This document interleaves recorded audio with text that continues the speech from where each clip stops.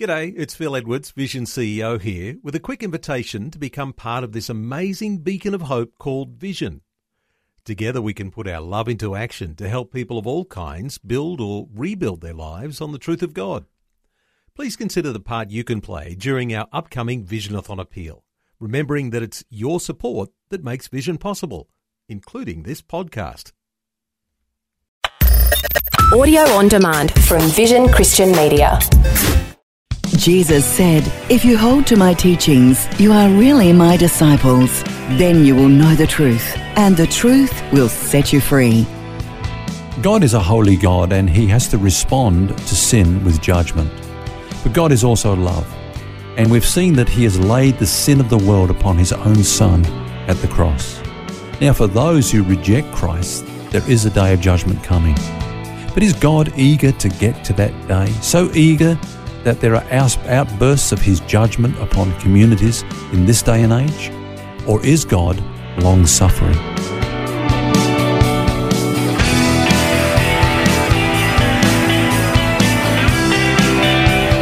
This is Set Free with Ken Legg. Well, this week we're looking at the subject of natural disasters and God's judgment. Hello, it's Phil Edwards here, and with me is teacher and author Ken Legg. And it's a good question, one that perhaps you've asked. Are the earthquakes, floods, cyclones, fires and so on sent by God as judgment on communities that experience them? Well, can you say no, because they don't pass 4 critical tests? We've looked at 3 of them so far: the common sense test, the prophetic test, and the biblical test. What's the final one? Well, it's what I call the Spirit of Christ test. Let me explain. How do we know what God is like? Well, the Bible says that Christ is the image of the invisible God. So what we are meant to know about God, we see in the person of Jesus Christ. Remember, Philip said to Jesus once, you keep talking about the Father. Show us the Father and that will be sufficient to us. And Jesus said to Philip, have I been so long with you and yet you still haven't known me? Don't you get it? Yeah, don't you get it? He that has seen me has seen the Father. Now, in the Old Testament, God forbade us to make images of him, to carve out an image, even to draw a picture of what we think he is like. And there's a reason for that, because whatever image we come up with, we're going to get it wrong. It's not going to be a true image of his likeness. There's only one true image of the likeness of God, and that's Jesus Christ. So when somebody says God is like this, we need to reference that in the life of Jesus. Do we see Jesus behaving like this? When Jesus came, was he quick to judge people? Or was he quick to punish communities and so on because of their sin? Did he ever bring judgment down in that sense and in that way upon people? And the answer, of course, is no, he didn't. He certainly had plenty of opportunity to do so. Plenty of opportunity, but often he dismissed those that wanted him to judge and wanted to judge people that were in his presence. He said, I don't condemn you. Go and sin no more. Yeah, the woman caught in adultery, classic example, where he said, who you without sin cast the first stone, and they all left. That's right.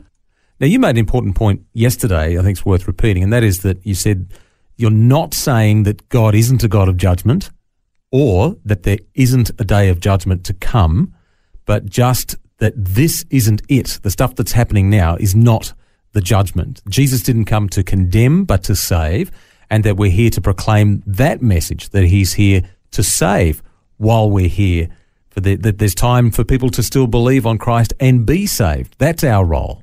Yes, and that's the message that is designed to bring people to him. I mean, look, for example, at Paul. He said, it's the goodness of God that leads to repentance. It's not threatening people with earthquakes and tsunamis and so on that brings people to repentance. It's the goodness of God that leads to repentance. It's not the big stick of God that leads to repentance. It's knowing this great heart of God that actually brings people in. Peter said a similar thing. In fact, he was talking in the context of judgment and how God had judged the world in the past, with the flood, and is coming again. But he says, actually, the reason why it's taking so long is this very reason, that God is long-suffering. Because he said, count the long-suffering as salvation. God is putting it off because he wants people to come to him and to be saved. So are you saying, though, that if we don't understand God's purpose in this age, and that is to go out and proclaim the good news, that we might actually be working against him rather than with him? Yes, I am saying that. In fact, Jesus said, in the end, there will be many people that will say, Lord, we gave some great prophecies in your name, and, we did this and we did that. And he said, well, I never knew you. You weren't working with me. And it's important for us to understand what God is doing in this age. What is this age? It's an age of grace. It's an age of salvation. The church should be busying itself, if I can use that term, with getting the good news of the gospel out there, that God loves them and has done all he can to save the people by putting their sin upon Jesus. All they need to do is receive the free gift of eternal life by believing in Jesus, trusting in him, and they will be born again. Mm. Now, look, let's take encouragement from this, because maybe some of us have done a similar thing as, what we're saying is happening today, with people going around shouting judgment and so on in these natural disasters.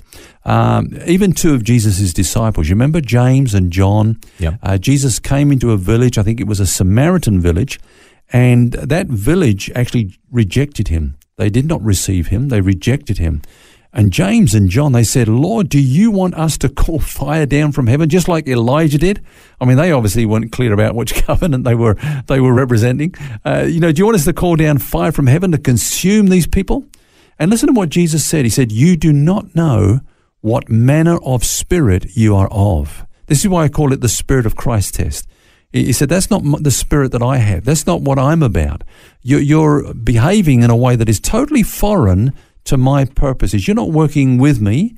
You're working actually against what I'm trying to do. I think there's some interesting things in there too for us from the cultural context of their behaviour. The Samaritans were, if you can think of a group of people that you might regard as being pagans or someone who you just don't want to associate with, that was the case with the Samaritans. They would, cross the street to walk on the other side, so they didn't have to be with these people. So it would have been a natural inclination for them to say, well, now we're going to call down heaven on these, fire from heaven on these guys and obliterate them off the face of the earth. Yeah. Because of how they were conditioned culturally. And I guess we would be the same with the way that we react in many times to people around us and what God is really calling us to do. Yeah, you're right. I mean, there was a great rift between the Jews and the Samaritans. In fact, they would deliberately go to their way to ignore one another, and yet Jesus went out of his way to meet them. He went to this Samaritan village, and then, of course, we know there was a time when he purposely went on a certain route so that he could meet that Samaritan woman. It was all something that he was constrained to do. You're saying, Phil, that sometimes we can have this same spirit as James and John, that, these dirty, rotten sinners should get what's coming to them. But we forget that we too were once dirty, rotten sinners who were also under his wrath and under his judgment until we heard the good news. I heard a comment recently in a news report of a victim who had just heard the news of their perpetrator being locked up in prison for many, many years. And the reporters were there saying, well, what do you think about this? Are you happy? And their comment was, I am over the moon. They can rot in hell as far as I'm concerned. Now, we often have that attitude, and this is exactly what James and John were doing here, wasn't it? Yeah, I mean, the fact of the matter is that, until Jesus called them and made them his disciples, they were in the same position. They were just as far from God as anyone else, And God's grace to us is such that it should really make us overwhelmed with love and compassion and wanting others to experience the joy of salvation that we've had the privilege of experiencing in our lifetime. So let's go back over these 4 tests. And we're talking about if somebody says that this thing is a judgment from God, this earthquake or fire or calamity of some sort, there are 4 tests that you say. Just briefly, let's go over those. Number there's one, the common sense test, which is, of course, it totally ignores natural disasters and the fact that things happen because we're living on a fallen planet. Secondly, sometimes it fails the prophetical test. In other words, those that pronounce these things as being God's judgment haven't got a good track record when it comes to predicting what's going to happen in the future. They've made prophecies that have not come to pass. The third one is the biblical test. We need to understand what God is doing in this age, in this new covenant age, and the fact of the matter is that he will not judge the righteous with the wicked.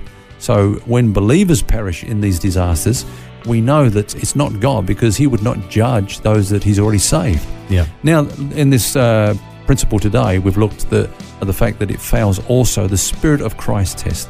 Jesus is not like this. He did not come to condemn the world. He came to save the world. And that should be our mission.